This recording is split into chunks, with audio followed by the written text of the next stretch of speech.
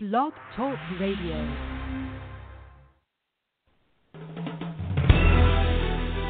This is the body of Christ Church, and welcome to Repentance is the Key.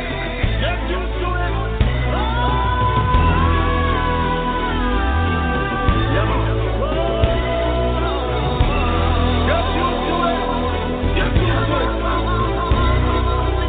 Me fully see what of the blood in the church hall. Can't forget about my friends in the dance hall. Joy and love me have a great peace of mind. And at this me want me dance, I'll bring them to find. Me go fast and pray till Christ that I may bring them find. See she I go fast and pray until the devil get thee behind me.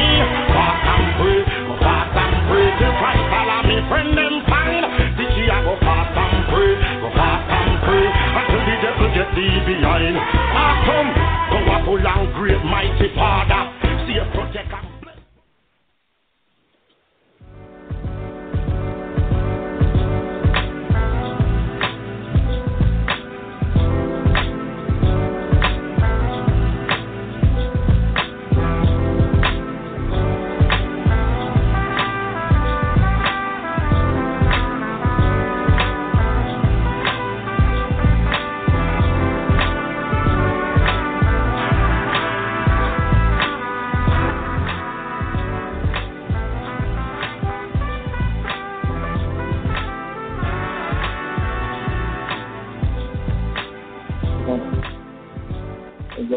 To another episode of Repentance is the Key.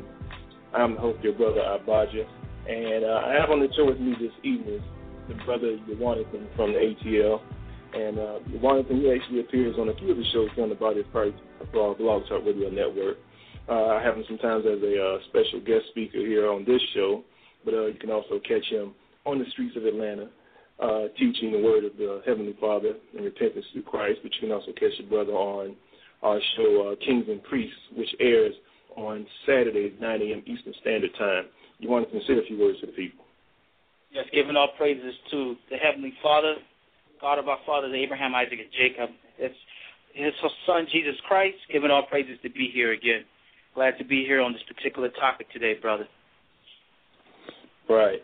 So the title of today's show is called Hanukkah, Who Turned Out the Lights? And that's just a little play on words because, you know, a lot of people, they don't know what Hanukkah or Hanukkah is. You know, you look at the Bible of most people, most Bibles in your churches today, you won't even see anything about it, you know. But is this a holiday that, you know, the followers of Jesus Christ should observe, or is it just a so-called Jewish holiday that has nothing to do with our Lord and Savior? You know, so we're going to explore some of those things as far as how it was observed and why is it not in the Bible. Now, the thing is, too, it's a lot of history that's involved with this day and why we keep it.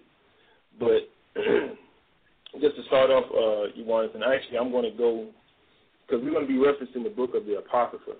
And for those of you who don't know, the Apocrypha was, you know, part of the original 1611 translation of the King James Bible. Okay. And, you know, it was taken out because people said that they weren't canonical or they weren't so-called divinely inspired. Yet it documents the time period of history that happened concerning the children of Israel from the end of the Medo-Persian Empire, which is, you know, around the time of right before, you know, going into the Greek captivity. And then when the Romans came into power, which is what you see when they're in their full swing during the time period of our Lord and Savior Christ. So that's why you would jump from the last book of the Old Testament, where you have, you know, some of those older nations or whatever in power, and then all of a sudden, boom, Christ steps on the scene and is like, oh, well, where did he come from? How did the Romans come into power? What happened? You know.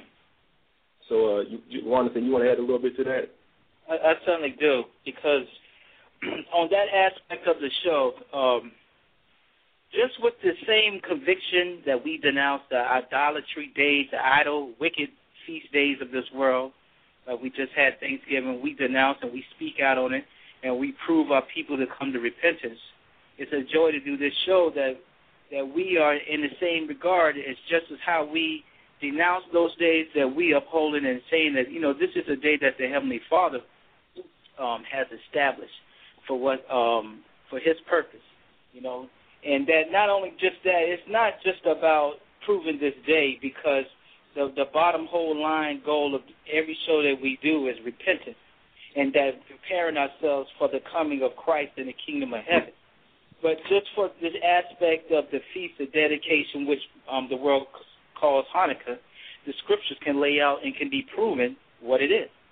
I just got a few verses, if you mind, brother. 2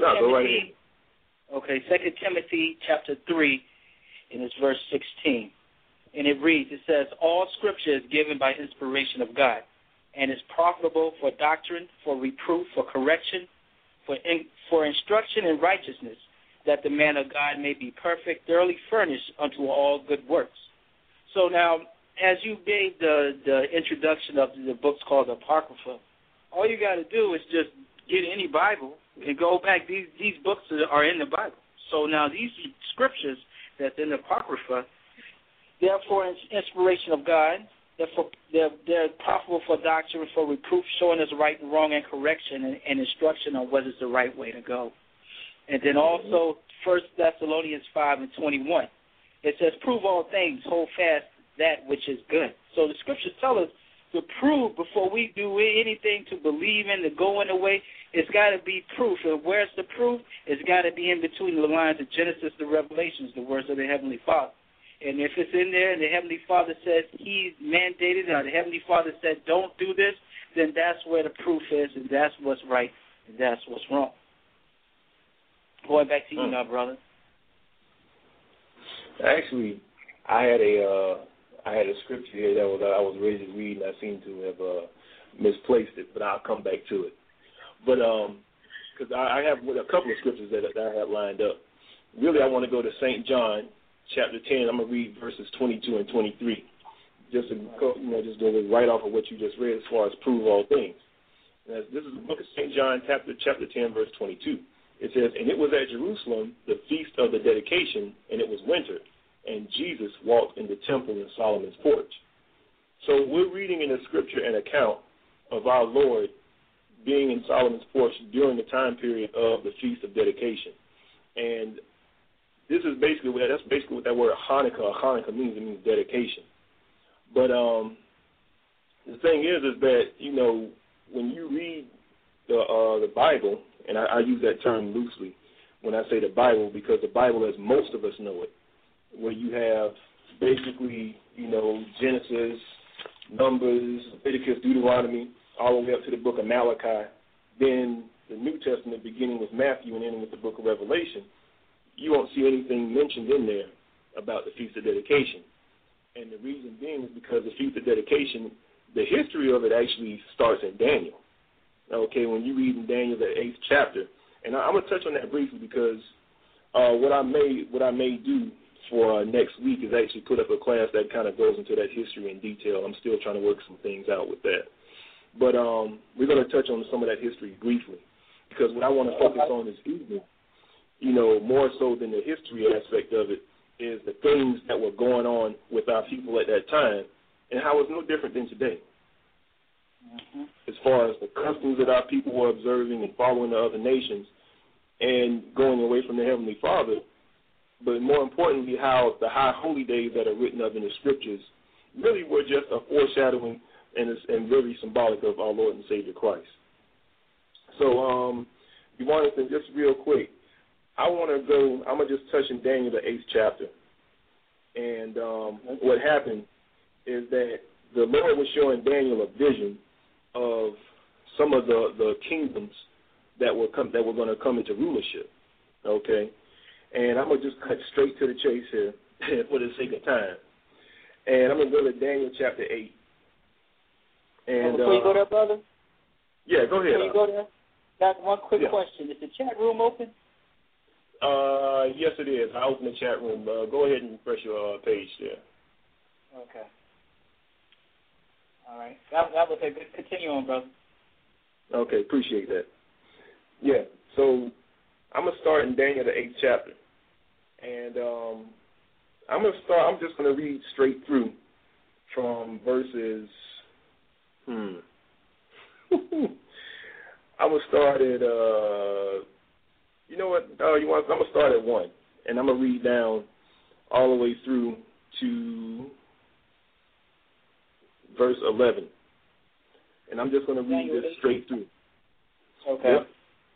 I'm gonna read it straight through, and I'll go ahead and read it.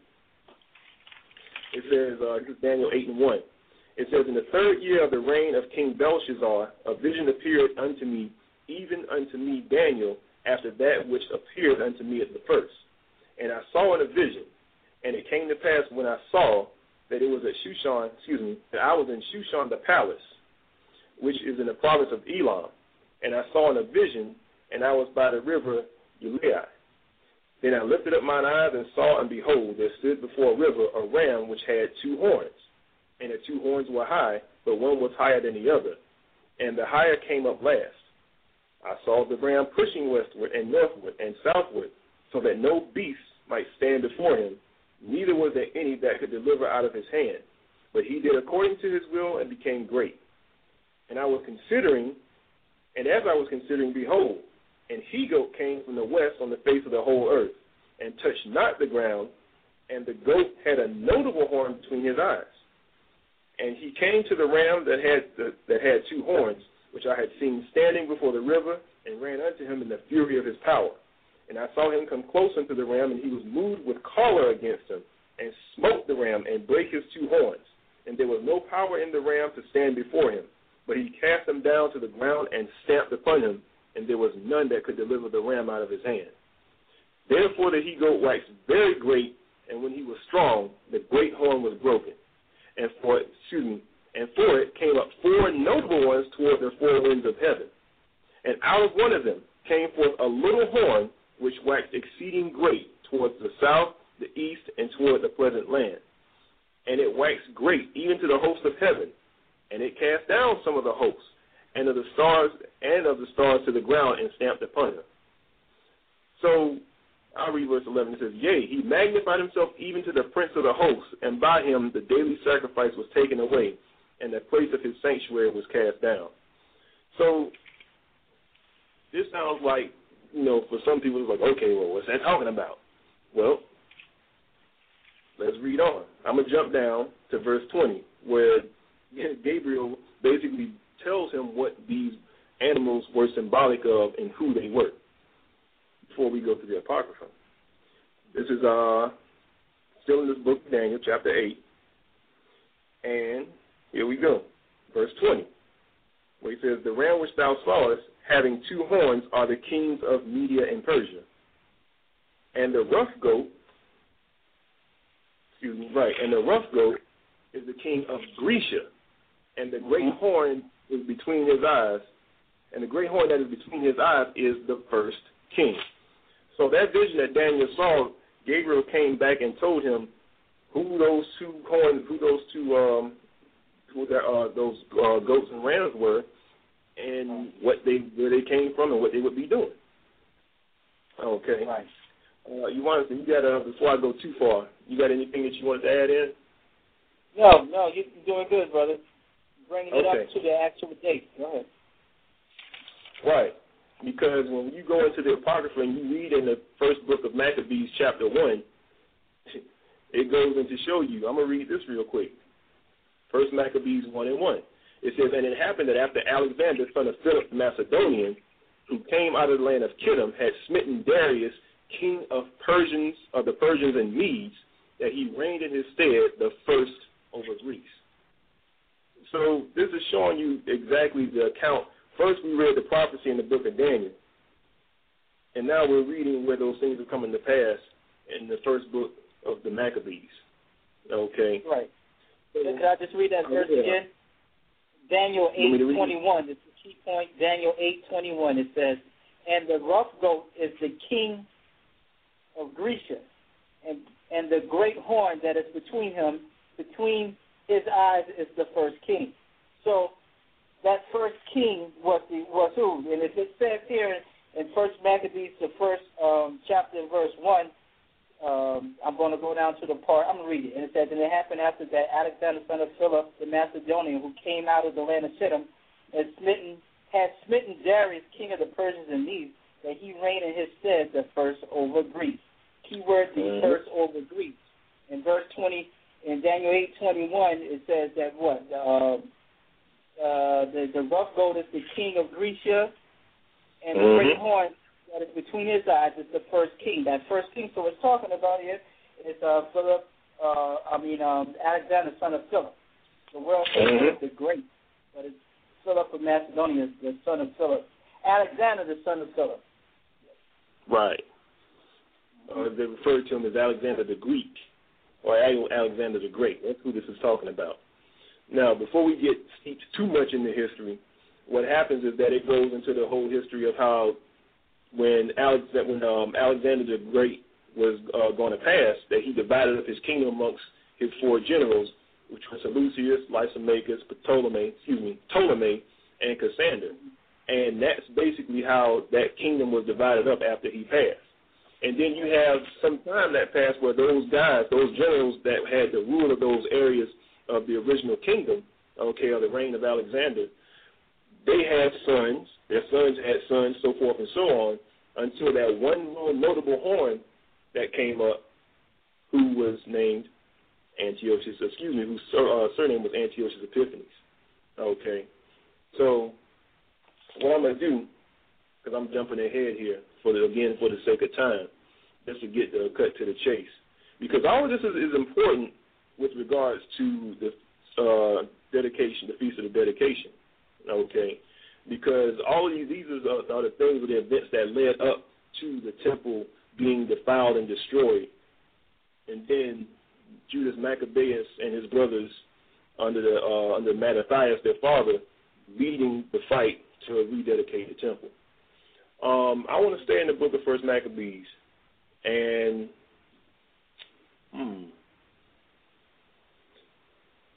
I'm going to, I'm going to just keep reading from the first verse. Okay, could I throw a little piece in that this was a priest, Mattathias, and his son, and they took on the fight for Israel. And it wasn't about them being as great and to be held up as almighty men, but it was they were fighting for the Heavenly Father's laws, statutes, and commandments, the right to keep them. Okay, I hope I'm not jumping the gun by this, but the Greeks did not want us to keep the commandments of the Heavenly Father. Okay, and then mainly at this time, because like you said, there was wicked of our people, and then there was righteous, and it was like what side you wanted to be on. And these men fought to keep the law, statutes, and commandments, their children alive, their wives alive, and their lives alive. That what this whole fight was all about, and the commandments of the Heavenly Father.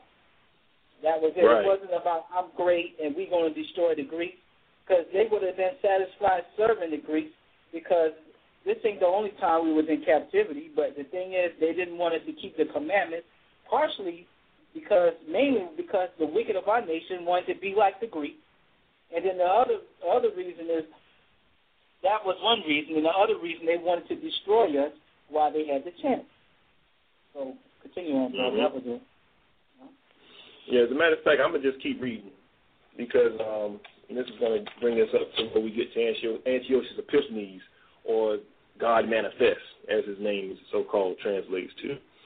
I'm in First Maccabees, chapter 1, and I'm going to read verse 2 on down, because this is still dealing with,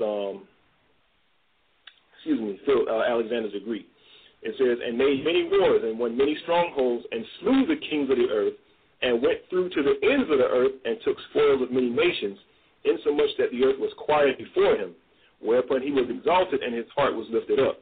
He gathered a mighty strong host, and ruled over countries and nations and kings, who became tributaries unto him.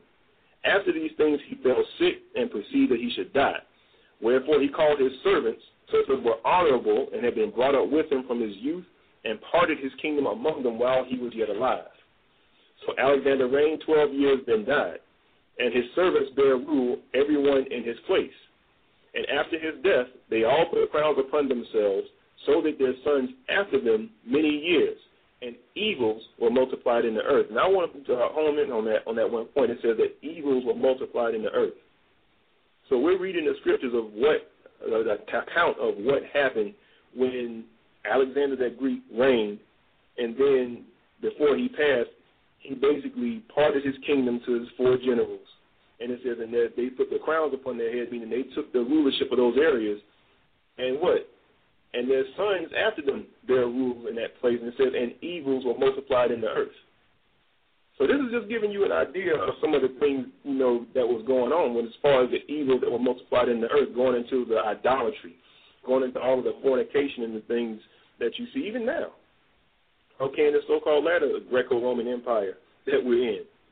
Okay, so-called the so-called USA or whatever. It's just an extension of the Greco-Roman Empire. And you see what's going on in this earth. I'm going to read on. Verse 10. It says, and there came out of them a wicked root, Antiochus, some people say Antiochus.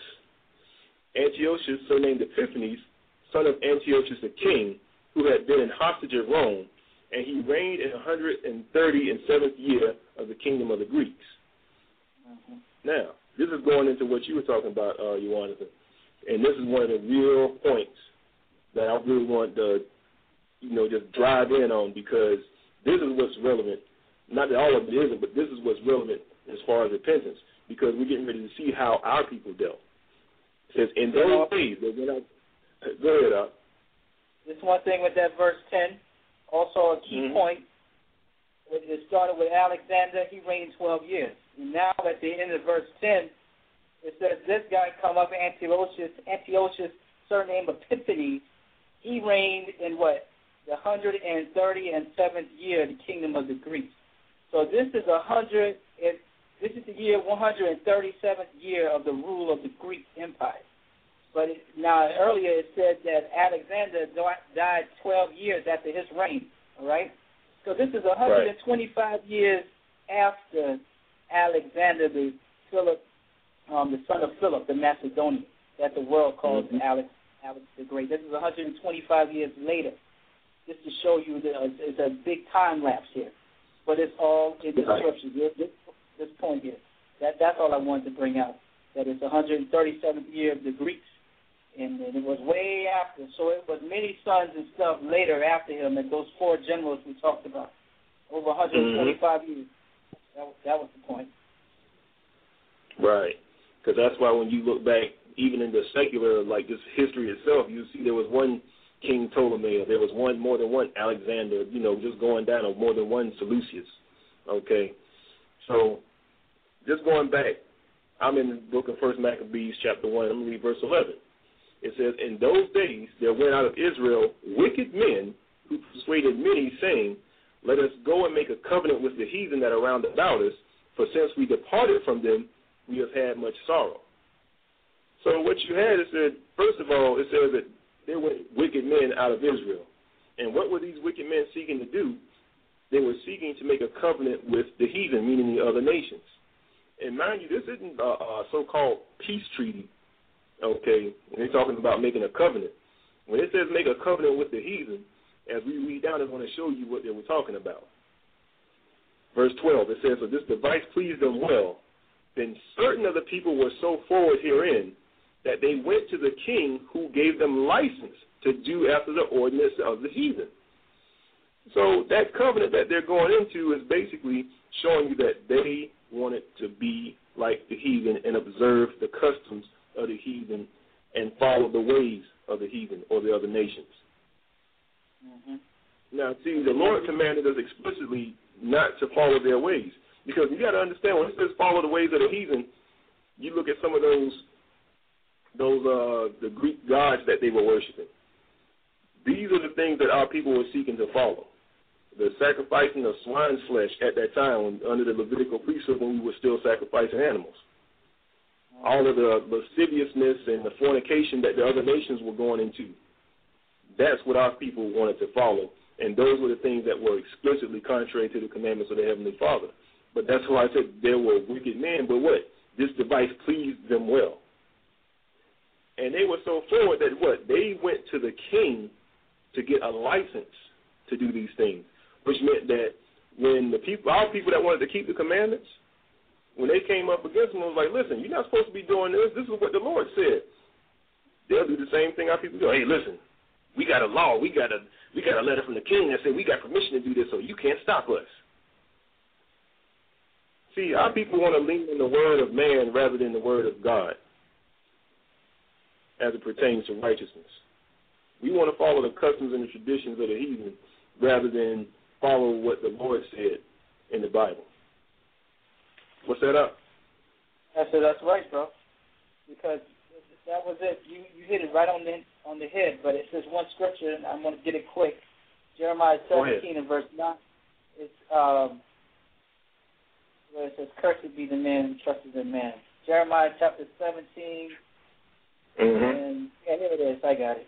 Verse 5. It says in Jeremiah 17 and 5, "Thus saith the Lord, cursed be the man that trusteth in man, and maketh flesh his arm, and whose heart departeth from the Lord."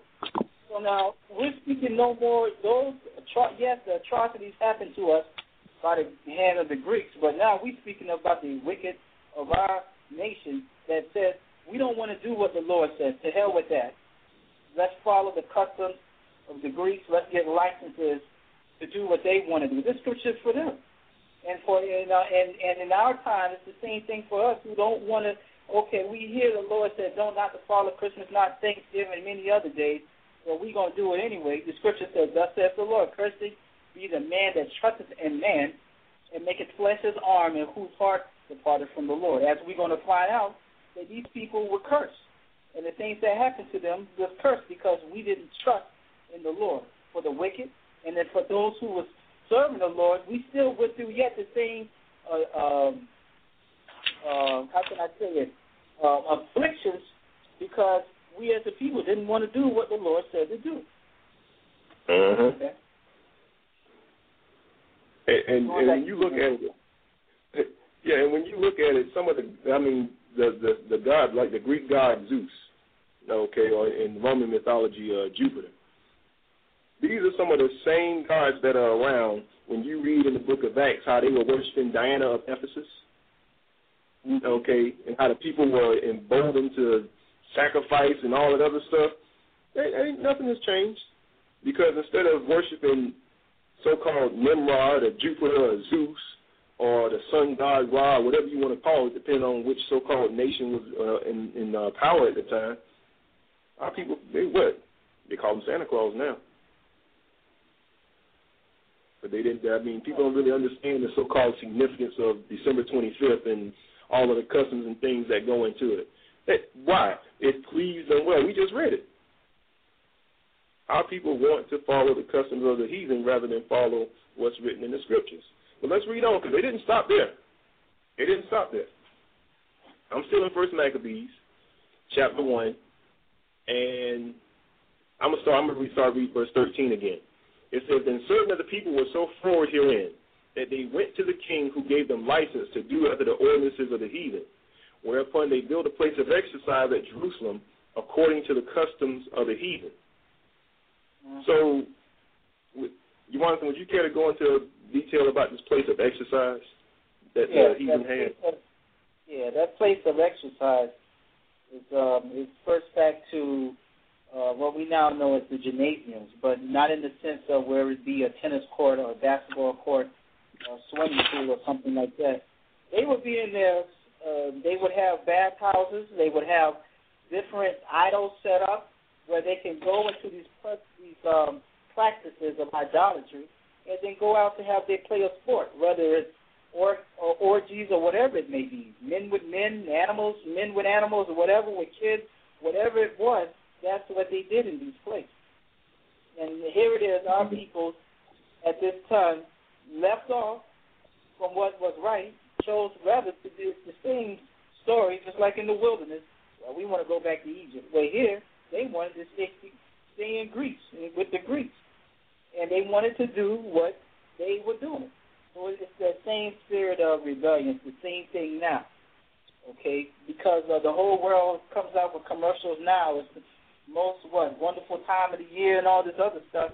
And get you in a frenzy and thinking you doing the right thing by serving these days of Christmas, New Year, Thanksgiving, Mother's Day, Father's Day, on and on and on and on, when these things are not in the Scriptures. And if they're in the Scriptures, the Lord says not to observe them. Mm-hmm.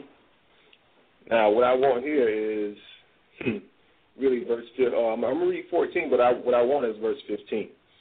So I'm 1 Maccabees chapter 1, verse 14.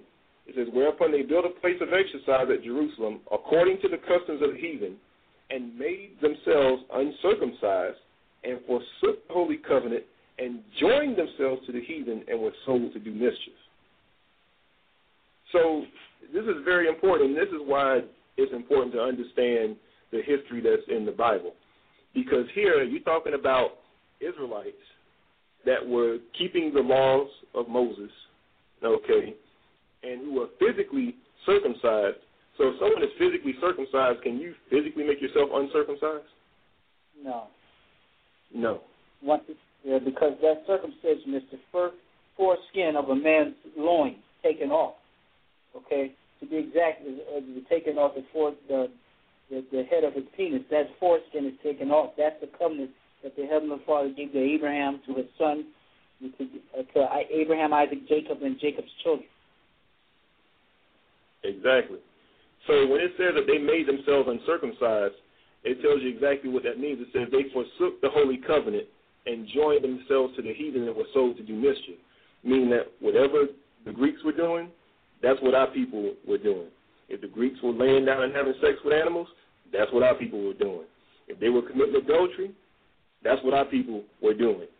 If they were worshiping Jupiter and Saturn and everything else under the sun, that's what our people were doing. Understand that. Okay? That's what it means when it says that they joined ourselves to the heathen. It don't mean we're just holding hands and walking down the street. That means just like you see now, whatever the other nations are doing, that's what the children of the Lord are taking joy in doing. I want to read in Deuteronomy what the Lord said about that being uncircumcised. Okay? This is the book of Deuteronomy chapter 10, verse 12. Just to go into further to show you what that uncircumcision is talking about. It says, and now Israel, what doth the Lord thy God require of thee, but to fear the Lord thy God, to walk in all his ways and to love him, and to serve the Lord thy God with all thy heart and with all thy soul. That sounds like the first great commandment that Christ spoke of. But let's read on. Verse 13. I'm still in chapter 10. It says, to keep the commandments of the Lord and his statutes which I command thee this day for good. Behold, the heaven and the heaven of heavens is the Lord thy God, the earth also with all that therein is. Only the Lord had a delight in thy fathers to love them, and he chose their seed after them, even you above all people as it is this day. And here's the punchline, verse 16. Circumcise therefore the foreskin of your heart, and be no more stiff-necked. So when our people went into following the customs of the other nations, that's what it means they made themselves uncircumcised. But let me read another place, Deuteronomy chapter 30, verses 5 and 6. Actually, let me start up at, that's what I want, 30 verses 5 and 6. It says, and the Lord thy God will bring thee into the land which thy fathers possessed, and thou shalt possess it. And he will do thee good and multiply thee above thy fathers. And the Lord thy God will circumcise thine heart and the heart of thy seed, to love the Lord thy God with all thine heart and with all thy soul, that thou mayest live. So we see what that circumcision is going into. And the reason why it's so very important to understand that is that by the time you get to the Roman Empire being in rule and Christ walking the face of the earth, that's a lot of time that had passed. But this is where you see a lot of our people going into adapting the Greek customs and the Greek ways and calling themselves after the name of the Greeks, okay, which is why you had those that were so-called uncircumcised that you read about in the New Testament.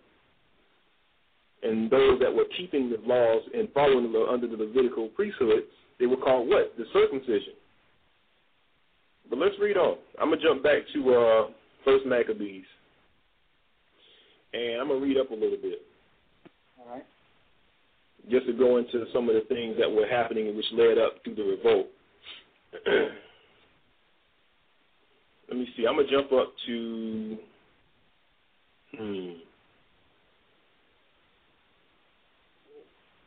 Oh, here we go. Mm-hmm. I'm going to jump down a little bit, and I'm going to read verse 41, just to go into more of what that uncircumcision is. This is 1 Maccabees chapter 1, verse 41. It says, Moreover, King Antiochus wrote unto his whole kingdom that all should be one people. That sounds familiar. It says what? And everyone should leave his laws. So all the heathen agreed according to the commandment of the king. Yea, many also of the Israelites consented to his religion and sacrificed unto idols and profaned the Sabbath. It says, For the king had sent letters by messengers unto Jerusalem and to the cities of Judah that they should follow the strange laws of the land. But let's see what else. Verse 45. And forbid burnt offerings and sacrifice and drink offerings in the temple, and that they should profane the Sabbaths and festival days, and pollute the sanctuary and holy people, set up altars and groves and chapels of idols, and sacrifice swine's flesh and unclean beasts. And also verse 48, it says what? That they should also leave their children uncircumcised and make their souls abominable with all manner of uncleanness and profanation, to the end they might forget the law and change all the ordinances. And whosoever would not do according to the commandment of the king, he said, should die. So this is what our people were faced with. This is the history leading up to when Antiochus walks into the temple and they sacrificed the swine on the doggone altar. Right, and it wasn't like this was a persuasion. No, when it said in that verse 42, and everyone should leave his laws, so all the heathen agreed according to the commandment of the king. So the heathen there are the children that are not of the seed, the nations that are not of the seed line of Abraham, Isaac, and Jacob. Okay, whether they're Babylonians, Edomites, whether they're whatever they were, Egyptians, whatever, all those, they agreed to this. In verse 44, it says, 43, rather, yea, many also of the Israelites consented to his religion and sacrificed unto idols and profaned the Sabbath, the wicked of our people. And then in 44, then the king, because of that, aided more and was like, look, let's make laws that if these Israelites that don't want to do this, we're talking to the remnant that chose to fear the Lord and keep the commandments. Now, here's where the problem was. Because, yeah, we was in captivity for our rebellion, but there was always a remnant that wanted to do what was right. And here's where Antiochus went off.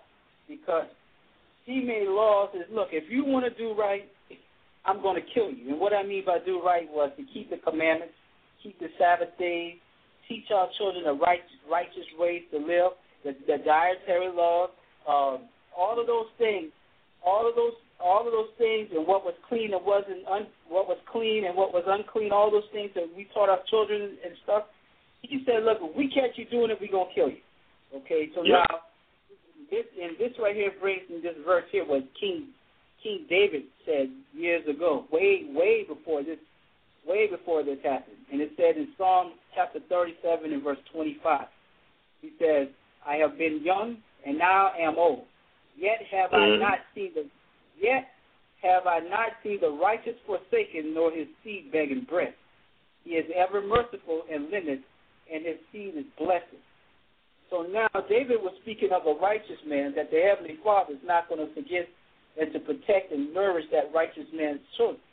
Well, here's what more children than the children of the Lord, the children of Israel, those that fear the Lord. Don't you think the Lord was going to look out for? And this is what all of this Hanukkah, as the world calls it, feast of dedication, as the scriptures call it, was all about. The Lord looking out for that remnant that wanted to fear the Lord and continue to keep his commandments, that would have been happy serving the Greeks, but just let us keep the commandments of the Heavenly Father.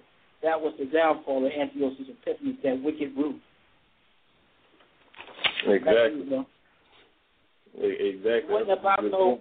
I know that the timeline is short on this class, but it was not about no lights and one candle and all that type of crap, because that's not in the scriptures. That's why I say it's crap. But the scriptures are showing us what it was about. Here, this man wanted to kill the Israelites for wanting to keep the commandments. And if we catch you keeping the commandments, we're going to kill you. Okay? But yes, there's more to the story as it's going to unfold on down this show. Go ahead, bro. Mm-hmm. But now, let's keep reading. I want to jump ahead. I'm going to jump ahead. I'm still in the first chapter. And I'm going to jump all the way to verse 59. It says, this is 1 Maccabees chapter 1, verse 59. It says, now on the 20th day of the month, they did sacrifice upon the idol altar, which was upon the altar of God. So what happened is you had the Greeks that came in the temple, okay, where at that time we were sacrificing for our sins, mind you. They put up their own idol on top of it. And now on the 25th day of this month, they came in and they wanted to what? Sacrifice upon that altar, this idol altar, which was upon the altar of God. And this ain't just a random day. There was a significance about that day of the 25th in the month that they did it in.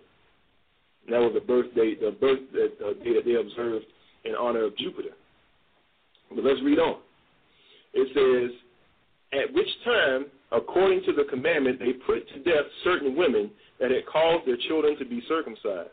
And they hanged the infants about their necks and rifled their houses and slew them that had circumcised them. Howbeit, many in Israel were fully resolved and confirmed in themselves not to eat any unclean thing. Wherefore they chose rather to die, that they might not be defiled with meats, and that they might not profane the holy covenants. So then they died, and there was very great wrath upon Israel.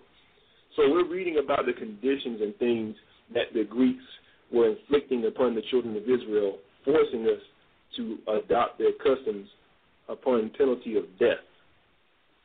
Right. Okay. And can I? Yeah, go ahead. I just want to add this one verse in here. When you jump back to 1 Maccabees 1 and 54. Now the 15th day of the month Caslu in the 145th year, they set up the abomination of desolation upon the altar and build idol altars throughout the city of Judah on every side. I just wanted to go to that verse because it's a year reference. It says the 145th year. Year of what? The Greeks. Okay, so now the reason why I'm bringing this year up because as a student of the Word of the Heavenly Father, you find out that this time period that what we're going to talk about is Mattathias' son, and then after his son died, Simon of all the sons was left, and then his son, Simon had two sons. They took upon this fight for the law, statutes, and commandments of the Heavenly Father over a 32-year period that's recorded in the Scriptures. But speaking specifically of the day of feast of dedication, that is going to be brought up again because that day that you said on the, what was that, the 25th day of the month, Castle? The 25th day, yep. Right, that's going to be brought up again. But just to let you know that this wasn't like a weekend war. The whole battle is to serve the Heavenly Father and to let the Greeks leave us alone to keep the commandments of the Heavenly Father. That battle took on for over 30 years. And then, again, we fell off again into wickedness. But then, again, Christ is here now. And it was all about keeping that light, that hope of repentance. And when Christ came, we all shall follow him now. Let's continue on, bro. All right. Yeah, I'm going to just read the first part of the second chapter here, just going into, this is where the uprising has began. This is 1 Maccabees chapter 2, verse 1. It says, in those days arose Mattathias, the son of John, the son of Simeon, a priest of the sons of Jordan, from Jerusalem, and dwelt in Modin. So if he's a priest, then that means that he's what? Of the tribe of Levi. Because when you go back, the only people that could be priests were those that were of the lineage of one of the forefathers, which was Levi. All right, so we're going to read on. Yeah, this specifically of Levi, the sons of Aaron. Specifically of the tribe of Levi, but then they had to be a son of his seed line of the sons of Aaron. So your lineage on your male side had to be your father from Aaron on down was the sons of Aaron. Those were the priests of the tribe. Right, and it's only the sons of Aaron, the lineage of the sons of Aaron could be a high priest as well. Let me read on. This is verse 2. It says, and he had 5 sons, Joannan, called Caddis, Simon, called Thasai, Judas, who was called Maccabeus. I'm going to read that again. Judas, who was called Maccabeus. Because a lot of people would say, oh, yeah, the Maccabees and stuff. I mean, it was only one Maccabee, or Maccabeus, and that was Judas. Okay, Simon wasn't Simon Maccabeus. Okay, it wasn't Joannan Maccabeus. I told you, Joannan was called Caddis, Simon was called Thasai, Judas, who was called Maccabeus. And I'm going to read on. Eleazar, called Aravan, and Jonathan, whose surname was Aphis. So these are Mattathias' 5 sons. And what happened, as you read on, they tried to get Mattathias to basically set the tone by going up and being an example and coming up and sacrificing swine's flesh to embolden the people to go against the laws of the Heavenly Father. But let's jump down. I'm going to jump to verse 19. It says, then Mattathias answered and spake with a loud voice, though all nations that are under the king's dominion obey him and fall away every one from their religion, from the religion of their fathers, and give consent to his commandments, yet will I and my sons and my brethren walk in the covenant of our fathers. God forbid that we should forsake the law and the ordinances. We will not hearken to the king's words to go from our religion, either on the right hand or the left. So Mattathias stood up, understanding what the penalty was for transgressing the law of the king. He was basically saying, y'all can go to HELL. We're not doing none of that. Right. So what happened, you had somebody else that wanted to get their shine come up. Oh, I'll sacrifice it. I'll do it. And what happened? Mattathias put that dude to death. They put everybody to death that was going into that idolatry, and then they fled. So when you want to think, you already hit on the point as far as like from the time of that uprising and all of the battles and everything that took place over a time frame of how many years did you say, roughly? That whole time period, the scriptures speak of these battles going on over 32 years. 32 years. From the 145th year of the Greeks to the 177th year. That's all noted in the First Maccabees, the book of the First Maccabees, a period of 32 years. Not speaking earlier that it was talking about from Alexander on up, but the time of the wars and the time of fighting for the right to serve the Heavenly Father, 32 years. Wow. That's longer than some people have been alive. Right. So what I'm going to do, actually, I think I'm going to take a short break. And when we come back, we're going to read a little bit about what happened as far as, how they fought that battle and came back and rededicated the temple and everything. And then we're going to go into some of the so-called traditions and customs, because you had already given our listeners I don't want to call it a spoiler, but you gave them a little taste of what's to come as far as going into the things of, spinning the dreidel, and they call it the Feast of Lights, but you don't read that anywhere in any account of the scriptures regarding what happened with the Feast of Dedication. Okay, eating fried foods and all these other customs, and now because of so-called, the children being jealous of the other people, the so-called heathen, keeping Christmas and feeling left out, now they got a doggone, what they call this thing, a Hanukkah tree or something. I don't know. It looks almost like a Christmas tree. This thing's just as bad as Kwanzaa. But anyway, so y'all hold tight, and we'll be back shortly.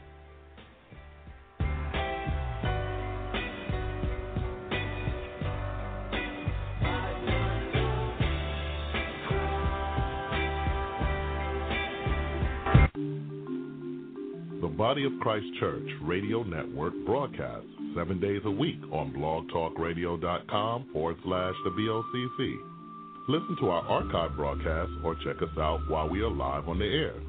Come and visit us in the virtual living room at 2 o'clock p.m. on Sundays where we examine current topics according to the Scriptures. Are you looking for the truth?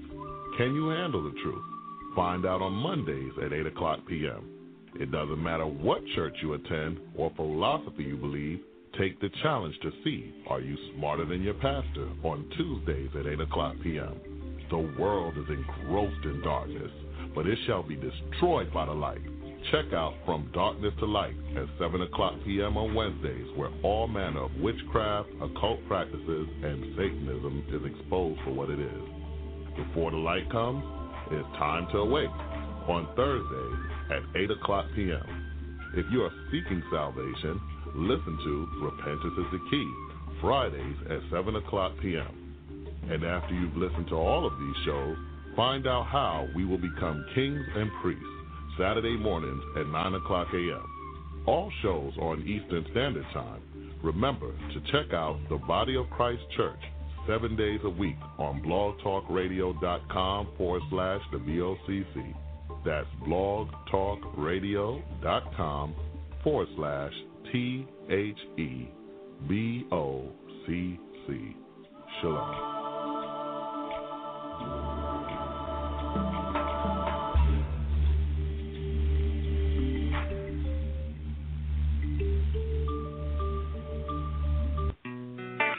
Connect with the Body of Christ Church on Facebook, Twitter, and YouTube.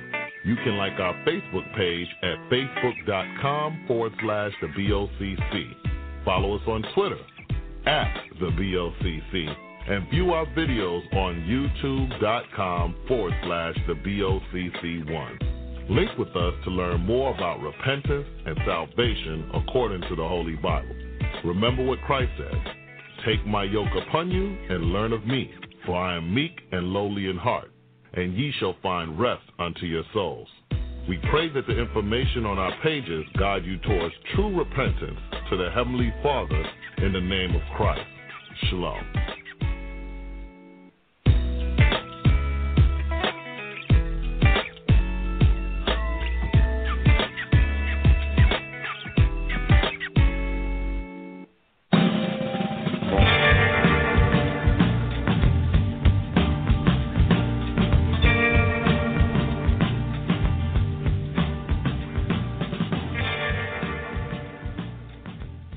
Again, for those of you who may just be joining us, we'd like to welcome you back.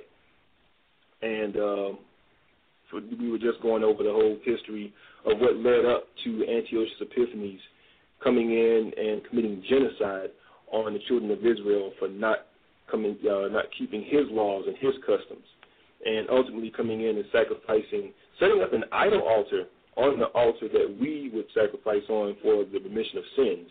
Okay, and this is, mind you, this is before our Lord and Savior Christ came on the scene.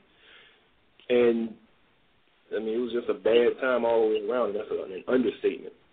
So we're going to jump ahead and go to how our people had fought back and had rededicated the temple. So before I go into that, you want to add anything at the moment? Right. I just want to add on to the fact of, okay, they came into Jerusalem and destroyed the temple. And we're not speaking of the aspect of, the temple, because this wasn't the only time. As a matter of fact, when Nebuchadnezzar came through there, when the Syrians came through there, they razed it and destroyed it, and Ezra and Nehemiah rebuilt it. Different aspects. One did the wall, one did the temple. And then now, when they was living for a while and keeping the commandments, and now it happened here. And then I just want to bring one more thing in what Christ said. When he went to Jerusalem, and he went to Jerusalem, and his disciples were showing them the different parts of the temple. This is what he said in Matthew 24, in verse 2. I'm going to get straight in verse 1 and 2. Matthew 24, verse 1 and 2. And Jesus went out and departed from the temple, and his disciples came to him for to show him the buildings of the temple. And Jesus said unto them, See ye not all these things? Verily I say unto you, there shall not be left here one stone upon another that shall not be thrown down. So even Christ, he prophesied and said, look, this temple is going to be destroyed because it's not all about, it ain't even about the temple even now. It's about doing the righteous will of the Heavenly Father and following his will. And now that we have repentance, and I keep jumping now, because just to let the listeners know, we're not saying the temple. Like you have strange people in our land now that bow down, praying to the temple and all this other madness. We're not saying that. But we're just speaking on the issue that this day of Feast of Dedication that is spoken of in St. John 10:22, Christ went and on the feast of the dedication, he went and he partook on that feast day just to show that this day is in the scriptures, and it is a high holy day of the Lord, even though it's not in Leviticus the 23rd chapter. So, right, that's the point I wanted to bring on. I'm glad you mentioned that point, because there were many times that the Lord had delivered us out of the hands of our enemies. You know, right. You had, because there was, oh gosh, I'm thinking of Purim, the destruction of Nicanor. Right. Okay, those other two high holy days that are observed, but you don't see them in Leviticus the 23rd chapter, because the Lord had delivered us in that instance as well. So I'm going to jump. No, go ahead. I was going to say, it's not about the temple. It's about fearing the Heavenly Father and doing the will of the Heavenly Father, which is repentance and following His Son Christ. And you said you was going to jump on into some of the acts of Judas and his brother. Okay, but I was going to jump on that. Go ahead. I was going to say, before you was going to do that, I just wanted to read. Are you going to bring it up to Mattathias, or are you going to skip past Mattathias? Well, I just touched on Mattathias, and I was just going to pretty much just jump to the part where they had already driven back Gorgias and the battle that took place in the valley and all of that, and just go straight to the part where they were like basically sanctifying the temple again. And instituting the holiday. Okay. Well, I just want to say these two verses here, just to point of what happened. What key things Mattathias said. This is the father of Judas and his four brothers.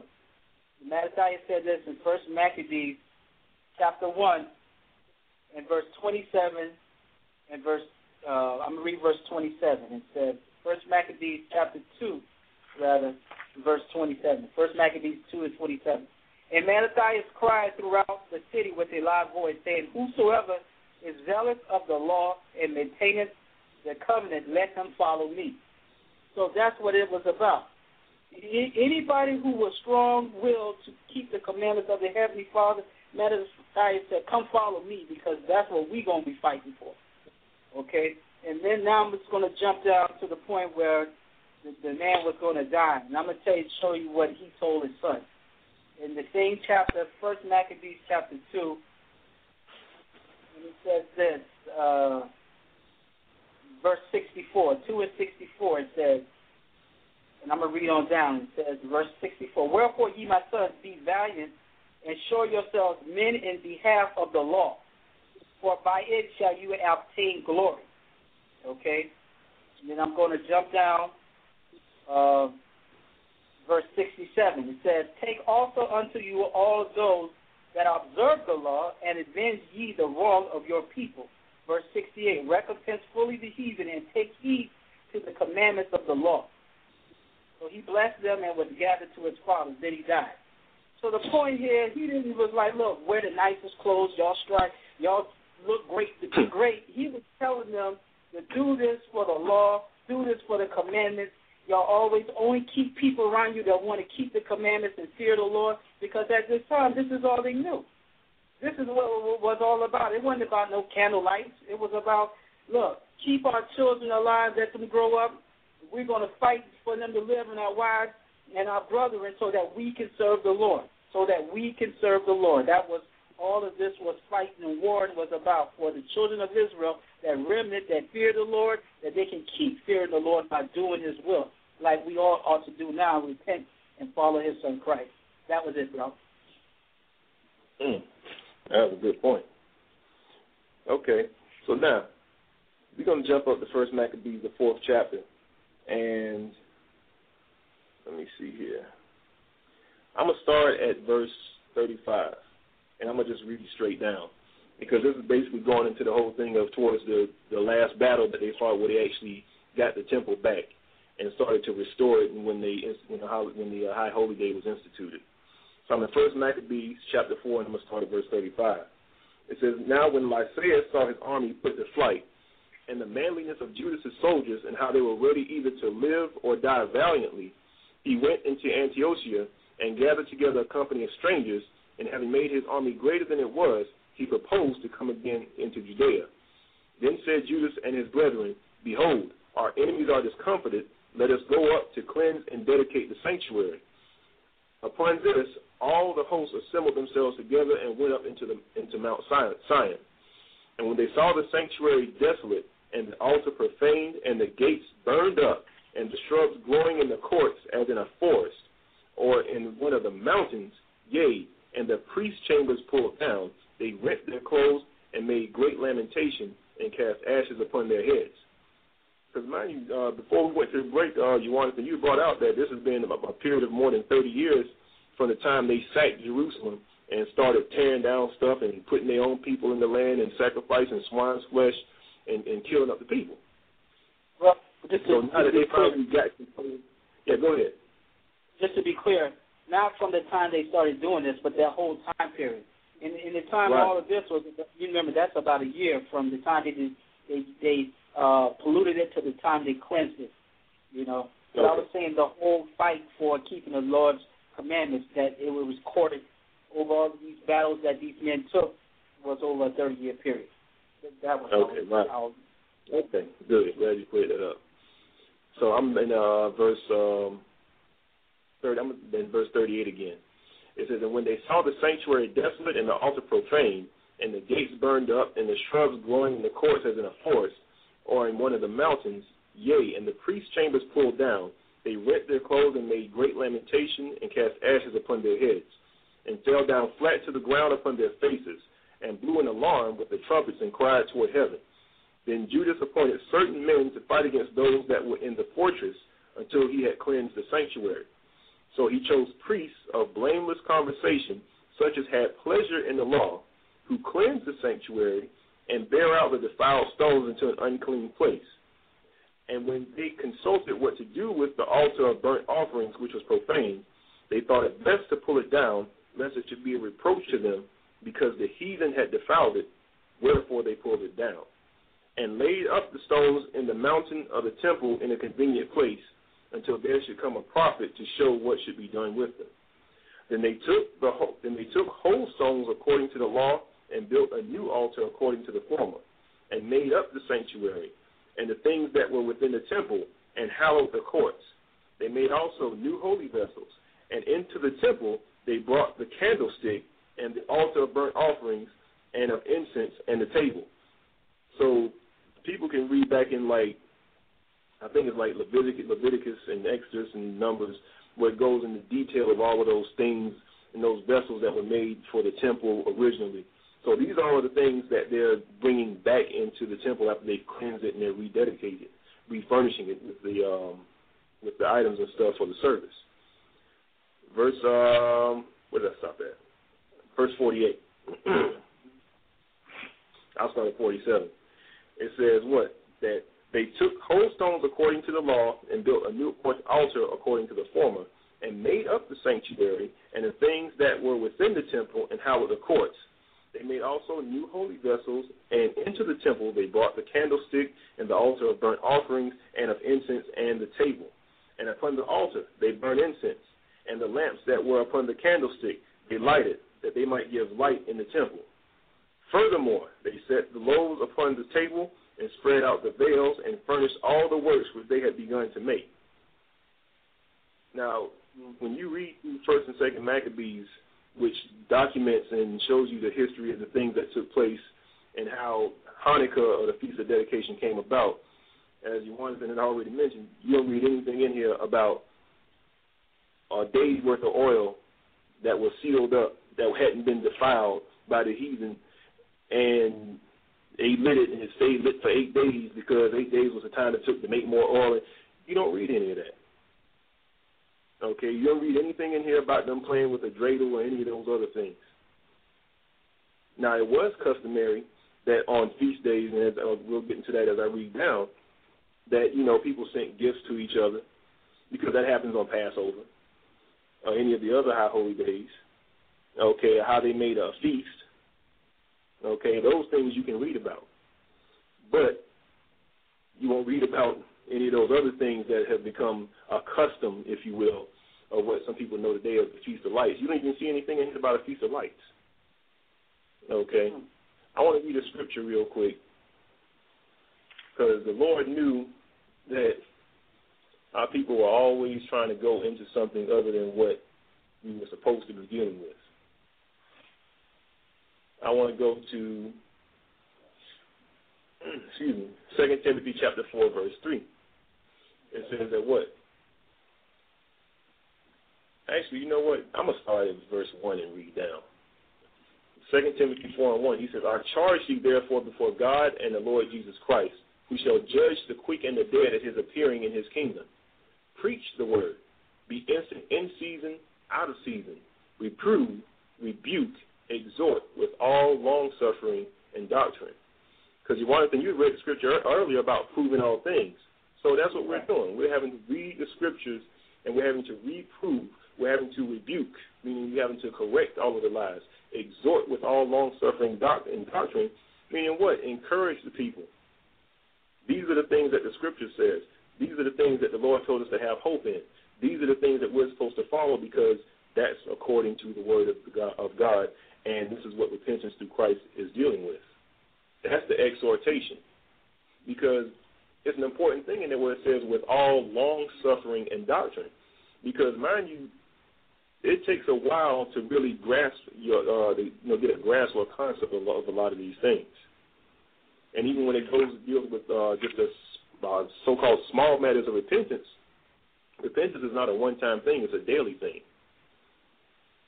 Okay?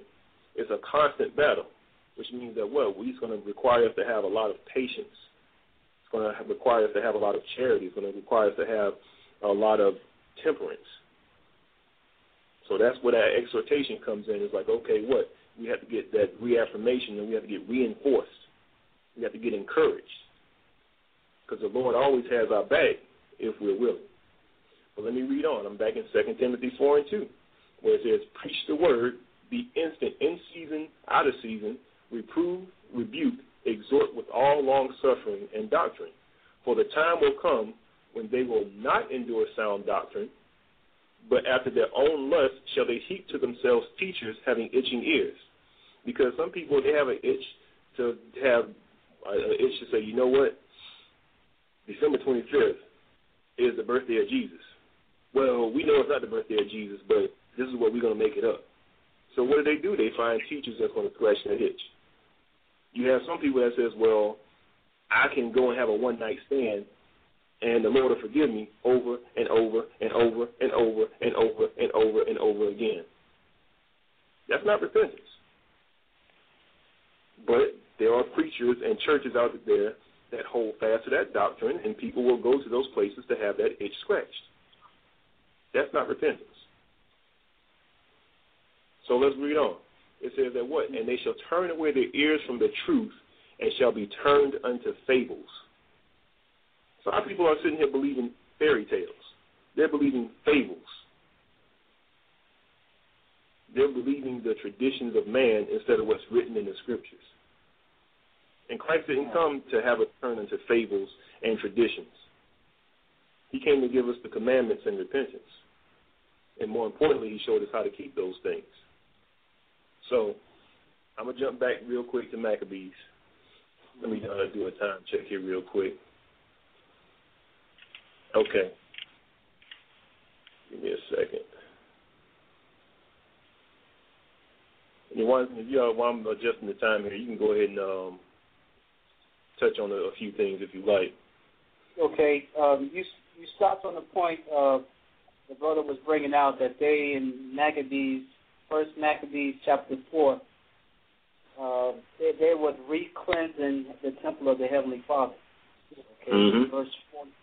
Verse 48, as it reads in 1 Maccabees 4:48, it made up the sanctuary and the things that were within the temple and hollowed the courts in verse 49. They made also new holy vessels, and into the temple they brought the candlestick and the altar of burnt offerings and of incense and the table. So they brought in different things that the Heavenly Father, under the Levitical laws, at the time of when we were doing sacrifices, these things were there.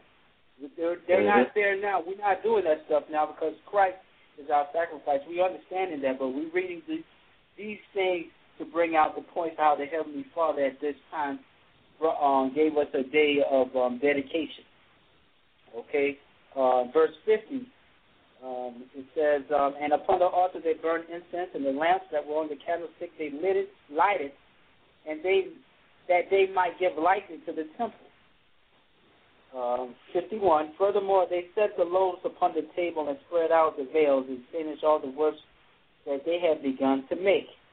Now, this is the point that I wanted to get at, because all of those were different ordinances that, dealing with repentance. It's not for us to get into the temple and the veil and everything was there. I just want to get to this point, verse 52. It says, now on the 5 and 20th day of the month, which is called the month Caslu, in the 148th year, they rose up betimes in the morning. In verse 53, and offered sacrifice according to the law upon the new altar of burnt offerings which they had made. 54, look at what time and what day the heathen had profaned it, even in that was it dedicated with songs and citherns and harps and cymbals. So the 25th day of the 9th month Caslu, it says specifically here, in the 148th year, it was rededicated. The temple was rededicated to the Lord. I'm going to go back to First Maccabees, read verse 54. It says, in First Maccabees 1:54, now the 15th day of the month Caslu, in the 145th year, they set up the abomination of desolation upon the altar and build outer altars throughout the cities of Judah on every side. Now I'm going to jump down to 59. That was what year? The 145th year. And it says in verse 59, chapter 1, verse 59, now the 5 and 20th day of the month, they did sacrifice on the idol altar, which is upon the altar of God. So the day that they went up to the temple of the Lord, the altar of God, was on the 25th day, but it was on the 145th year.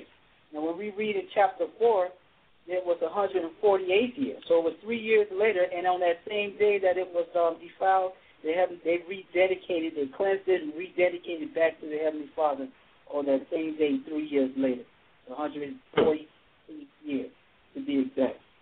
Just to be clear on the historical side. Now, on the repentant side, that was one thing, but now what we're going to do with it now, we're not going back to say, look, we got the altar now and we're going to keep the temple. No, it's about Christ, because that's who our shepherd is, and we are his sheep, and we do what he says. So it was about this day. It's the day of the Lord, okay, but now more importantly, the Lord brought his son for us so that his body is our sacrifice. And now we have to put off all the dead works and put on the righteous will of the Heavenly Father and do what Christ commanded us to do. Yeah, I'm glad you brought that out, because I'm gonna jump to I'm gonna read the end of this chapter and all the way to the end, and I might go to 2 Maccabees chapter 10 and read verses 1 through 9, going into how the feast was kept and the whole thing, because even with this feast here with the dedication of the altar, all of those things, now that Christ has come on the scene and we look back and we see that all of those things were symbolic of Christ. When you look at the Passover, I said that even our Lord is He's our Passover who was sacrificed for us. He was the lamb that was sacrificed for our sins. All of those high holy days, the Day of Atonement. Okay? But I'm getting a little bit ahead of myself, because I want to wrap up here dealing with how the feast was kept and when it came into being. And then I'm going to jump into the whole thing going into Christ, because I'm going to go to the book of Hebrews, because the book of Hebrews does a very good job of explaining how all of these things prior to our Lord coming and giving his life for us were what? A foreshadowing. Okay. So I'm going to read back in Maccabees. I'm in chapter 4. And I'm going to start back because you already read all the way down to 54. So I'm going to start at verse 55. It says, then all the people, this is chapter 4, verse 55. Then all the people fell upon their faces, worshiping and praising God of heaven, who had given them good success. And so they kept the dedication of the altar 8 days, and offered burnt offerings with gladness, and sacrificed the sacrifice of deliverance and praise. They decked also the forefront of the temple with crowns of gold, and with shields, and the gates and the chambers they renewed, and hanged doors upon them. Thus there was very great gladness among the people, for that the reproach of the heathen was put away. Moreover, Judas and his brethren with the whole congregation of Israel ordained that the days of the dedication of the altar should be kept in their season from year to year by the space of 8 days, from the 25th day of the month Caslu, with mirth and gladness. So this is showing you why they kept the feast and how they kept it, and the time frame and everything. So they kept it 8 days from the 25th day, and 8 days after that. Just real quick, because we got plenty of time. I want to jump to 2 Maccabees, and I'm gonna read in chapter 10, verses 1 through 9. Okay, this is 2 Maccabees chapter 10, verse 1. My page is flipping. All right, here we go. It says, no, I'm in the wrong chapter. Give me a second here. All right, 2 Maccabees chapter 10 and verse 1. And I'm only reading verses 1 through 9. It says, now Maccabeus and his company, showing you again that the Maccabees is talking about Judas and not everyone, not his other brothers. It's saying Maccabeus and his company. It says, the Lord guiding them recovered the temple and the city. But the altars which the heathen had built in the open street, and also the chapels, they pulled down. And having cleansed the temple, they made another altar, and striking stones, they took fire out of them, and offered a sacrifice after 2 years, and set forth incense and lights and shewbread. When that was done, they fell flat down and besought the Lord that they might come no more into such troubles.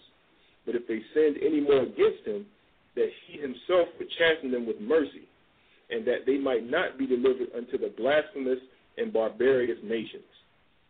Wow. Now that's saying a lot. So our people were praying that, listen, Lord, if we fall into sin, we'd rather you chasten us than let us fall into the hands of the other nations. Because we read some of the things that the other nations were doing. They were killing the babies, killing the women, stringing the babies up by the neck, killing the people that were circumcising the male children, okay, rifling the houses, burning up the books, because that's in there also. I mean, it was a whole bunch of things that was going on. So our people were praying to the Lord for mercy. Okay, verse 5.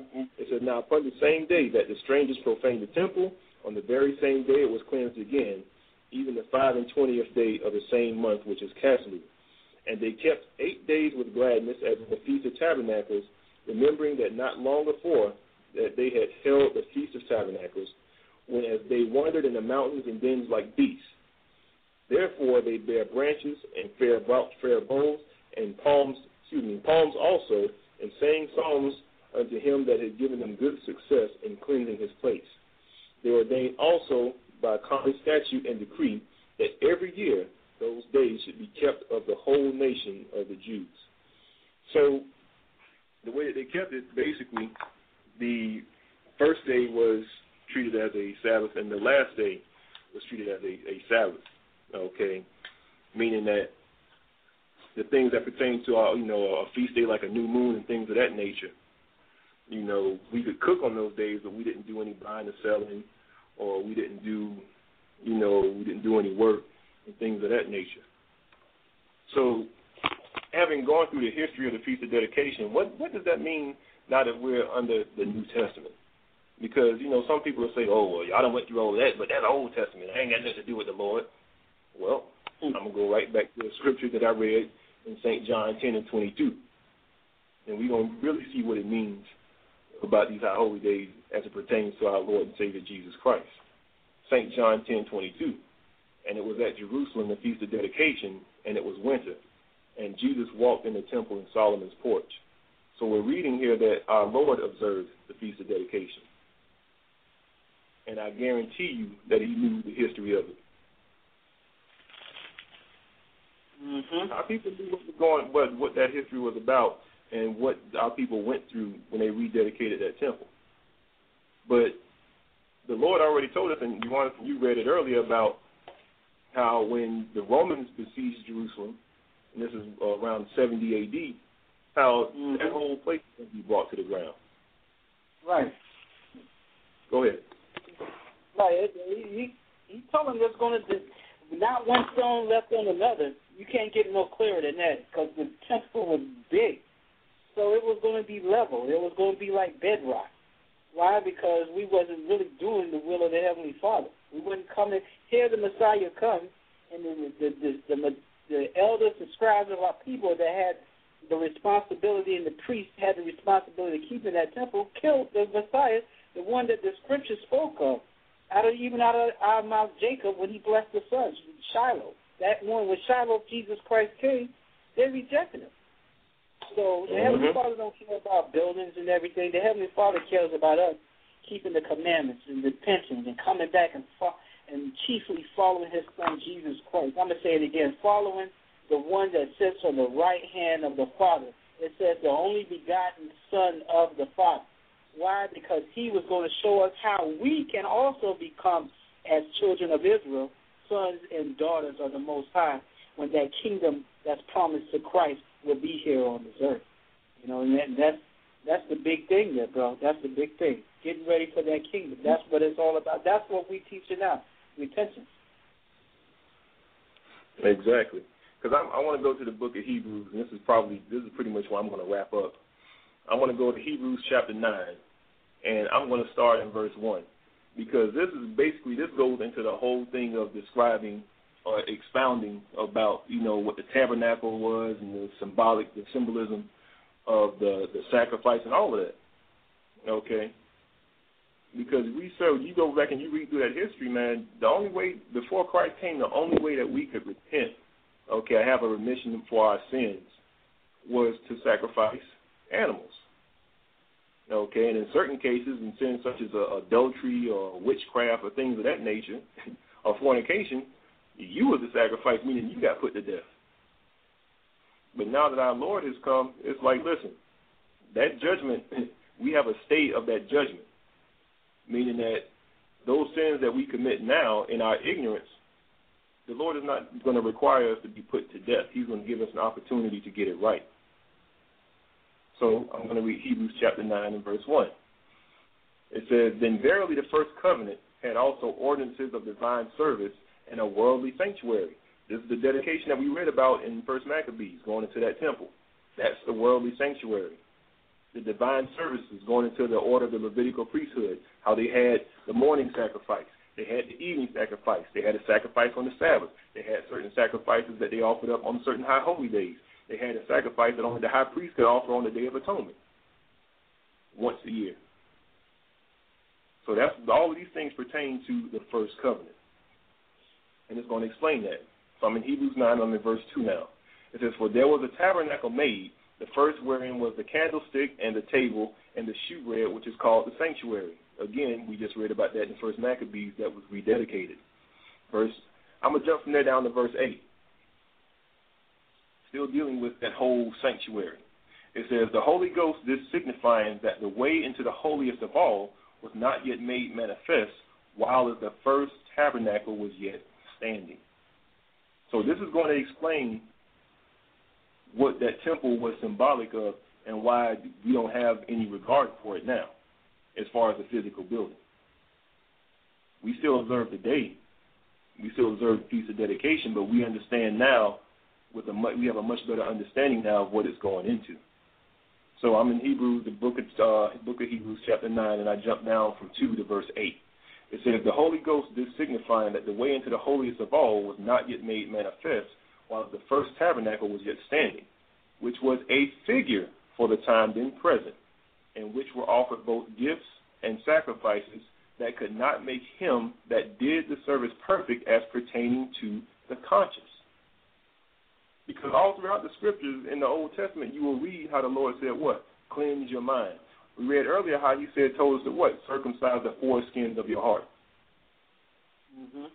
Because if I'm an adulterer, or if I'm a fornicator, or if I'm committing a sin, or something that I can sacrifice an animal for, that's just saying, okay, how many goats I got? Okay, that's how many times I can commit this sin.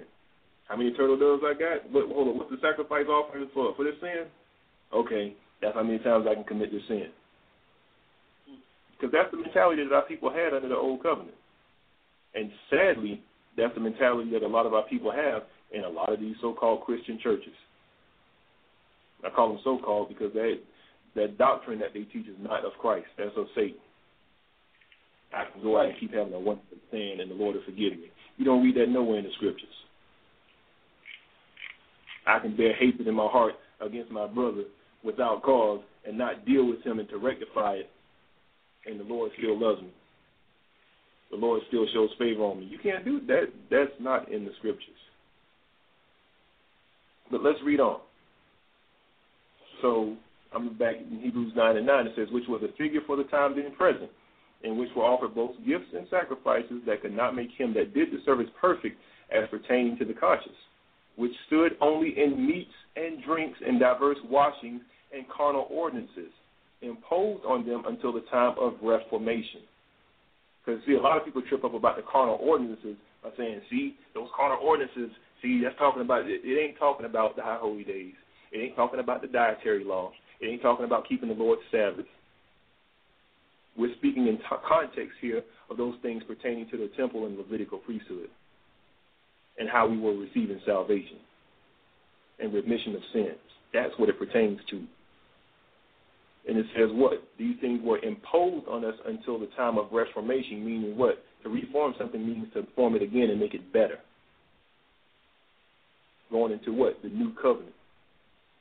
Verse 11, it says, but Christ being come and high priest of good things to come by a greater and more perfect tabernacle, not made with hands, that is to say, not of this building, neither by the blood of goats and calves, but by his own blood, entered in once into the holy place, having obtained eternal redemption for us.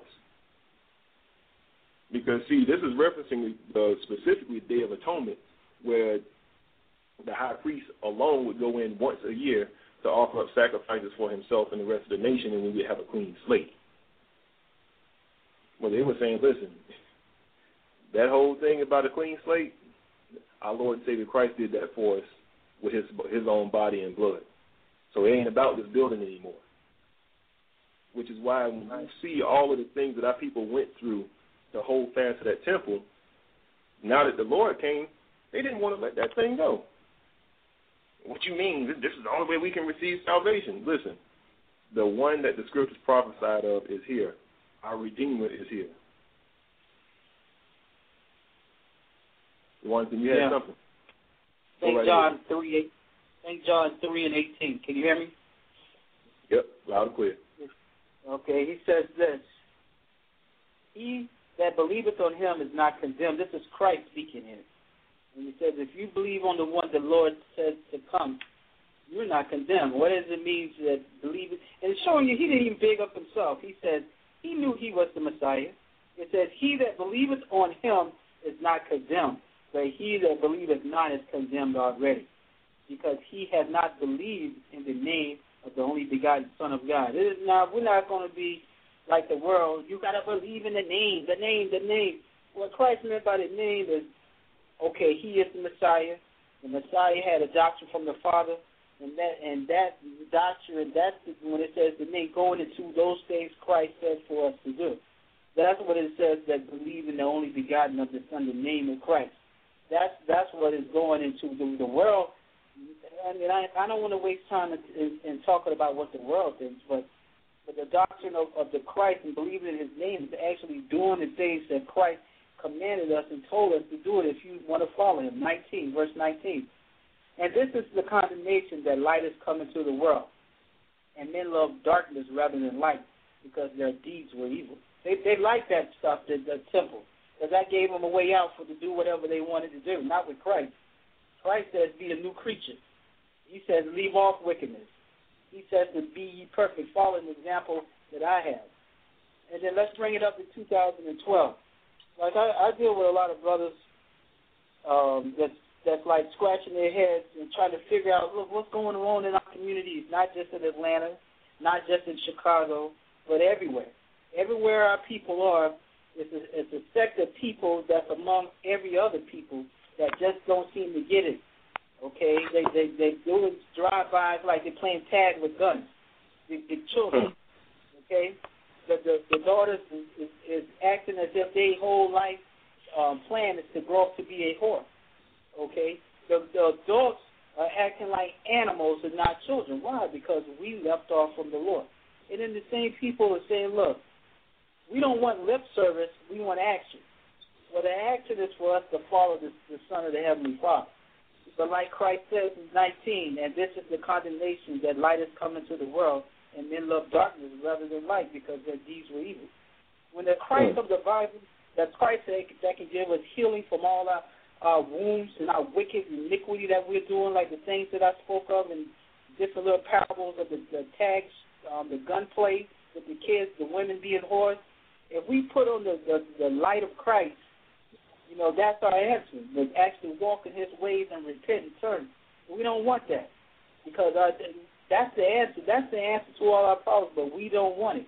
When you go to them and be like these different organizations, look, brother, the way we can help our people is to tell them to turn back to the Father by following Jesus Christ of the Bible, not the Christ that's on grandma's wall, not the Christ in these churches, but the Christ that's found between Genesis and Revelation, and put on his doctrine. And look at our brothers as ourselves and turning back and fearing the Lord. You know, we don't want to deal with that. That's the thing that we, as a people, we don't want to deal with. So now we're always a reproach, a scum, and an off-scouring wherever we at among all nations. The children of Israel may be going by the different bywords and proverbs, but because of our rejection of Christ, this is why we yet still in this condition we're in. The answer is before us, but we don't want it. Actually, I'm going to read a scripture going right in on that before I go back to Hebrews. This is the book of Mark, chapter 7.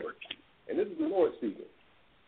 He was speaking to the leaders of our people. Just like you look at the leaders of our people now, they will try to deal with the social ills that plague our community with everything except for what the Lord told us to deal with. Mark 7:7. Howbeit in vain do they worship me, teaching for doctrines the commandments of men. Because you look at all these, Christmas, Thanksgiving, Easter, those are commandments of men. All these different philosophies our people are into, YOLO and all the commandments of men. That's not in the Bible. Well, God loves me for who I am, and God's love is unconditional. You don't read that anywhere in the Bible. The scripture says, and this is love, that we keep his commandments, and his commandments are not grievous.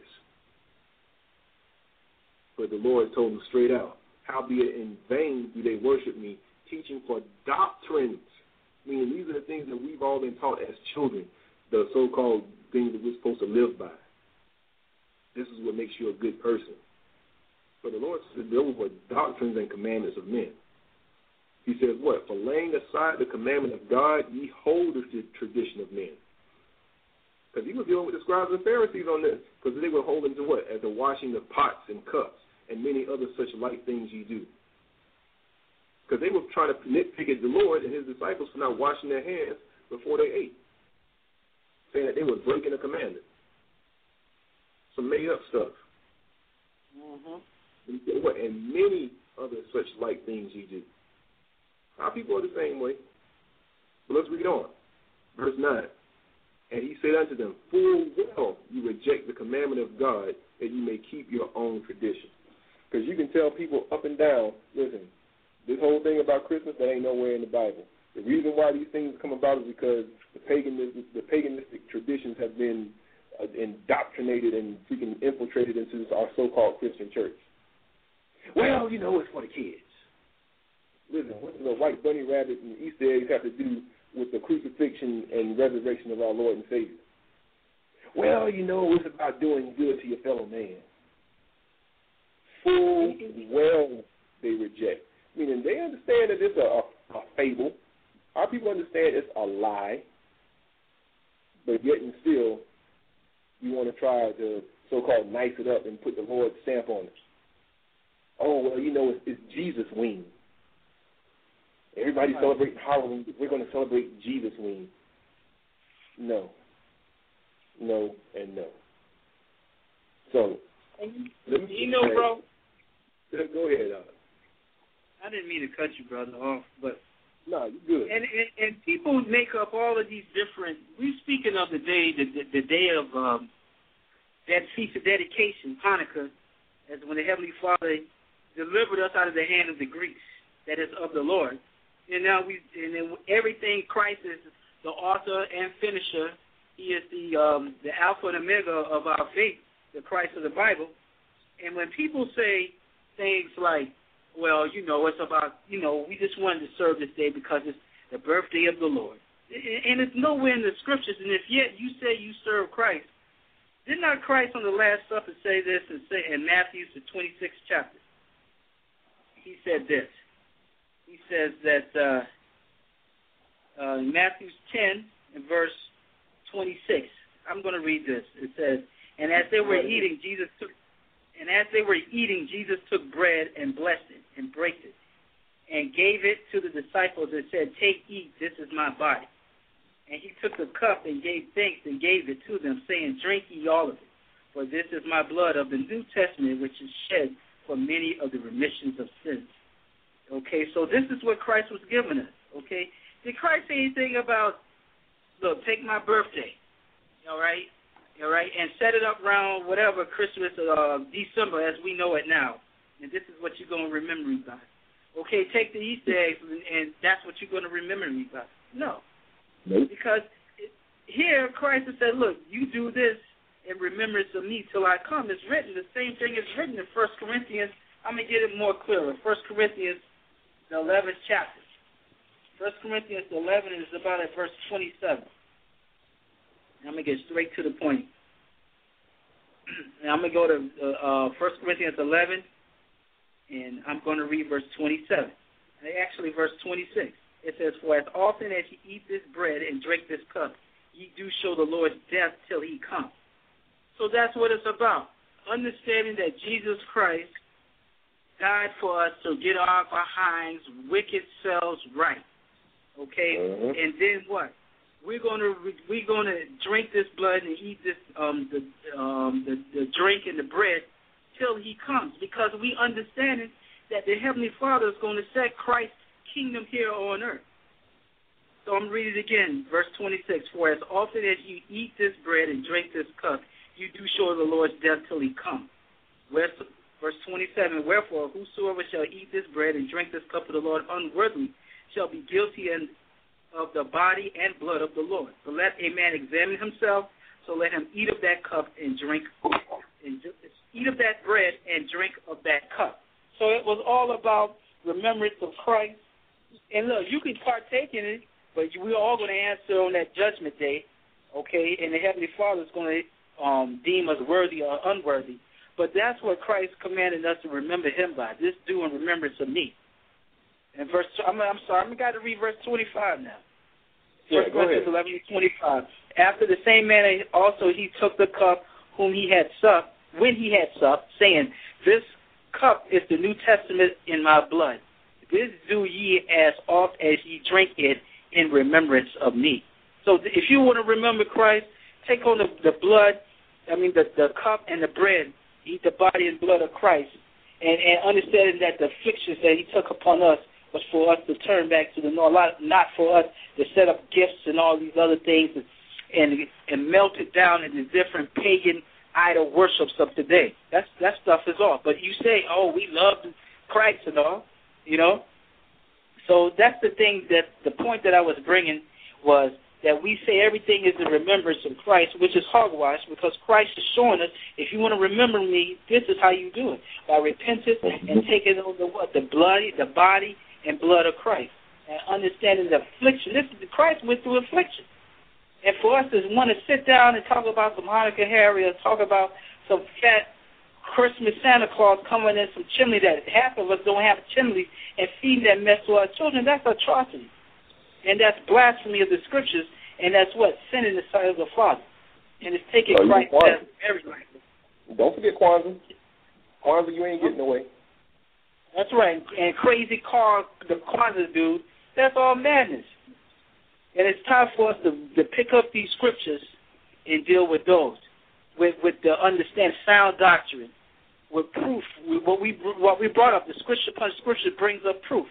If we deal with that, then that's the beginning of what's right, the words of Christ. Going back to you, Abaji. Man. You know what? I'm going to jump right back to Hebrews 10, and I'm going to come right back to the, because there's a couple of things I want to touch before we close out. Because I'm still dealing with this whole temple thing and going into the understanding of that we have now in Christ regarding keeping these high holy days. Specifically dealing with the Feast of Dedication, because they fought back the heathens. They died to keep the commandments of the Heavenly Father. So now that the Lord has He said, listen, the temple is gone. Scriptures already showed us, listen, the holiest of holies, that's in the heavens where the Lord is sitting with the Father right now. So we do have a temple still, and I'm going to get to that in a second. Hebrews chapter 10, and I'm going to read verses 5 through 12. It says, wherefore, when he cometh into the world, he saith, sacrifice and offering thou wouldest not, but a body hast thou prepared me. Talking about the Lord dying on the cross. In burnt offerings and sacrifices for sin thou hadst no pleasure. Then said I, lo, I come. In the volume of the book it is written of me. Because, see, people don't understand. The Lord is in his book from Genesis all the way through to the last verse, the last word of Revelation, where he said, I am the Alpha and the Omega. He's throughout this whole Bible. He ain't just pop up in the book of Matthew. The Lord was there from the beginning. So that's why it says, lo, I come in the volume of the book. It is written of me. To do what? Let's read on. To do thy will, O God. Verse 8. But when he said, sacrifice and offering and burnt offering and offering for sin thou wouldest not, neither hadst pleasure therein which are offered by the law. So even before Christ came, it wasn't about us offering up all of the sacrifices for our sins, because the Lord would rather us keep the commandments rather than having a sacrifice. That was the whole point.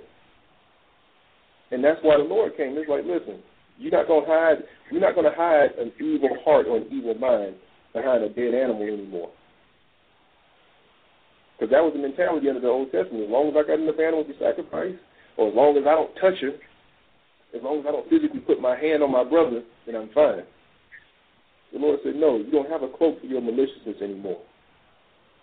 That's gone. Either you're going to come correct or you ain't coming at all. Either we're going to cleanse our hearts and truly repent out of sincerity by following the example of Christ, or we're going to be destroyed. We can't get any more plain than that. Right. I'm going to finish up in Hebrews, and I'm going to jump to, I had a couple of scriptures I was going to jump to. I was going to go to this reference, Romans 6. Because, see, the other thing, too, is that a lot of people want to go into this whole thing, well, see, the temple going, that means the law going, too. So they want to throw the dietary laws in there. They want to throw the Sabbath in there. They want to throw all of the things that pertain to how we're supposed to conduct ourselves in there. Oh, well, God is love. I can love a man like I love a woman. As long as you love, you got to love. That falls up under fornication, and those are things that we have to repent from. But people don't understand when they read, like in 1 Corinthians, the 6th chapter, about nailing it to his cross. I wasn't talking about he nailed adultery to the cross so that we can be adulterers. I wasn't talking about he nailed fornication to the cross. He nailed being an idolater to the cross. He nailed having an evil eye and having hatred towards our brothers to the cross. Those things weren't nailed to the cross. Our sin, the transgressions of those things were nailed to the cross. I'm going to get that in a second, because I'm still in Hebrews, the 10th chapter, where he says that what? He's 10 and 8. It says above when he said, sacrifice and offering and burnt offerings and offering for sin thou wouldest not, neither hast pleasure therein which are offered by the law. Then he said, lo, I come to do thy will, O God. He taketh away the first, that he may establish the second. Talking about the covenants. Because the first covenant was dealing with the Levitical order, the priesthood, and animal sacrifice. The second covenant is dealing with the sacrifice and resurrection of our Lord and Savior Christ. And how we still have to keep some of those commandments as it pertains to the Sabbath, as it pertains to the dietary laws, as it pertains to how a husband deals with his wife, and vice versa. How we deal with each other. All of those things are still in force. Just that now we're not sacrificing animals. Now we have the Lord sitting upon, meaning that he left us an example of how to conduct ourselves. He left us an example of how we're supposed to do these things. And that's what we're to follow. So that's why he took away the first that he may establish the second.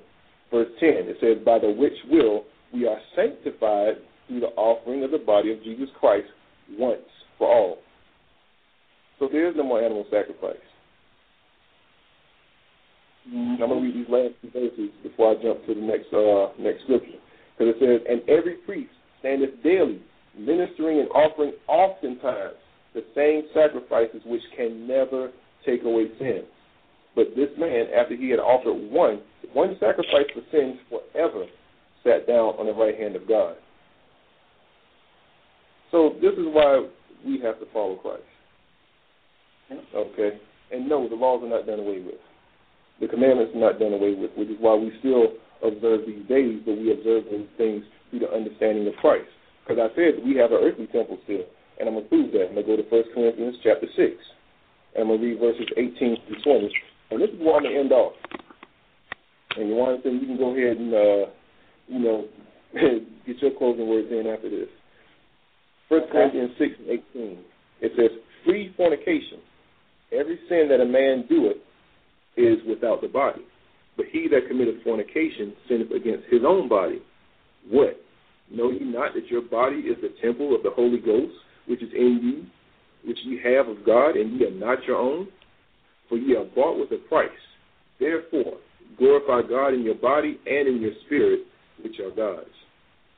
So, in the same manner, and the same zeal and sincerity that our people had under the old covenant to so-called rededicate the temple to the Most High, now that we have a better covenant, now that we have a new mediator, and not only that, but we have an example to follow, these are the things that we're supposed to dedicate to the Lord, meaning our bodies are the temples. We're supposed to cleanse our bodies of those sins that are written of in the Bible. We're supposed to cleanse ourselves of the fornication. We're supposed to cleanse ourselves of the adultery, of the hatred, of the variance, of the envyings, of the murders, of the violence. That's what's going to get our communities in order. Not giving away no darn turkeys every Thanksgiving and every Christmas. Yeah, people get to eat, but, okay, thieves eat too. You just kept him from having to steal. But he's going to steal tomorrow. Why? Because he hasn't changed in his heart. The man that put his hands on his woman, yeah, he's going to get a sweet turkey. His belly going to be full. But when he gets the right feeling, he's going to go and put his hands aside his woman's head the next day. So the Lord is showing us how to truly repent and get ourselves together. So you want to, you can take it on home. Right. And just the last point of speaking of the Feast of Dedication, notice that we did not even pinpoint or speak of the righteous great acts that Mattathias and his sons Judas and his Judas brethren from Simon and the rest of them did. They did acts that was on the level of David, and Samson, and acts of that this world will consider miracles. But again, the key point, it wasn't about them because those men died. It wasn't about them, but it was about what? Saving a way for that remnant to fear the Lord and keep the Lord's laws, statutes, and commandments, to bring us up, like the scripture said, the laws are schoolmasters to bring us to Christ. Now, to bring us up to Jesus Christ now, and how we ought to be serving him and applying his words and examine ourselves daily to make sure that we're in the faith and keeping the words of the Heavenly Father. I'm just going to read this one chapter. I know we're going to close out in Corinthians. I'm going to get it, 5 and 10. 2 Corinthians chapter. Let me get it first before I quote it, because I'm bad at quoting. What's that one? Examine yourselves, 5 and 10. No, I'll read this. 2 Corinthians 5 and 10. It says, "For we must all appear before the judgment seat of Christ, that everyone may receive the things done in his body, according to that he have done, whether it be good or bad." Verse 11. "Knowing therefore the terror of the Lord, we persuade men." Persuade men to do what? Repent. "But we are made manifest unto God, and I trust also are made manifest in your consciences." Because the thing is, the Heavenly Father is going to send His Son Christ back. He's not going to send Judas back. He ain't going to send David back. But in the kingdom of heaven, the Heavenly Father is going to do what He want to do with those people. But the one that the Heavenly Father said is going to come is Christ, and He's going to sit here in judgment. There ain't going to be no temple. He said He's going to build a new temple. He says, "Look, I'll go prepare a place for you. In my Father's house is many mansions." I'm paraphrasing what Christ says. So He's the one that's going to be building us places to stay and to worship the Heavenly Father. Those things are coming, but we have to make ourselves worthy. And the only way that we can make ourselves worthy in the sight of the Heavenly Father is for us to repent and put on the will of the Heavenly Father, Son, Christ, and do it. You're gonna have to put down Santa. You're gonna have to put down Allah. You're gonna have to put down Buddha. You're gonna have to put down all of that mess. You're gonna have to put down the good witches, the bad witches, everything, and you're gonna have to come to the one Son of the Heavenly Father and repent. So with that, I'm gonna give it back to the host, giving all praises for the show, that we can speak on this day of feast of dedication, but more importantly, speaking on the words of Christ and the kingdom to come. All right. So we want to give all praise and thanks to the Heavenly Father in Christ for the ability to come and preach His holy word. Actually, I really wanted to close out with was Colossians, the 2nd chapter, verses 8 through 14, but we'll save that one. So giving all praises, and again, the Body of Christ Radio Network, we have shows that air 7 days a week. You can catch us tomorrow, Saturday, 9 a.m. Eastern Standard Time, for another episode of Kings and Priests. So with that, let's say giving all praises and shalom.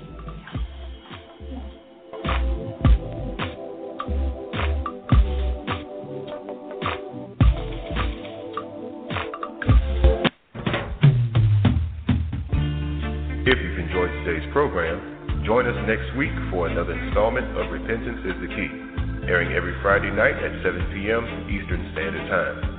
You can also visit us on our website, www.thebocc.com, and our YouTube page, www.youtube.com/thebocc1. Once again, that address is www.thebocc.com and www.youtube.com/thebocc1. Acts chapter 17, verse 30. In the times of this ignorance, God winked at, but now commandeth all men everywhere to repent. People, can you see and know what is really going on? It's the same old thing, it's nothing new. More than 2,000 years ago. Big news! The new Sprint LTE Plus network is faster than Verizon and AT&T based on analysis of a recent study by Nielsen. And to celebrate, we're inviting you to join Sprint for the biggest offer in U.S. wireless history. Switch to Sprint and save 50% on most Verizon, AT&T, or T-Mobile rates. Yep, you heard that right. No gimmicks, no tricks. You have Verizon 6 gig for $60, 30 with Sprint. And if you have 15 gig for $100 from AT&T, 50 with Sprint. Even if you have T-Mobile's 10 gig for $80, we'll give it to you for $40. And we won't force you to watch video in low def. Oh, and one more thing. We'll even pay your switching fees up to $650 per line so you can switch to the Sprint LTE Plus network today. Visit a Sprint store or sprint.com/save 50%. Offer coverage not available everywhere for discounted phones. Excludes taxes, surcharges, roaming, and premium content. Subject to new line $36 activation fee. Credit valid port-in. Plans may not be exact match. See website for eligible plans. Offer ends 1/7/16 cities through 1/8/18. Exclusions and restrictions apply. Contract valid via reward card requires online registration.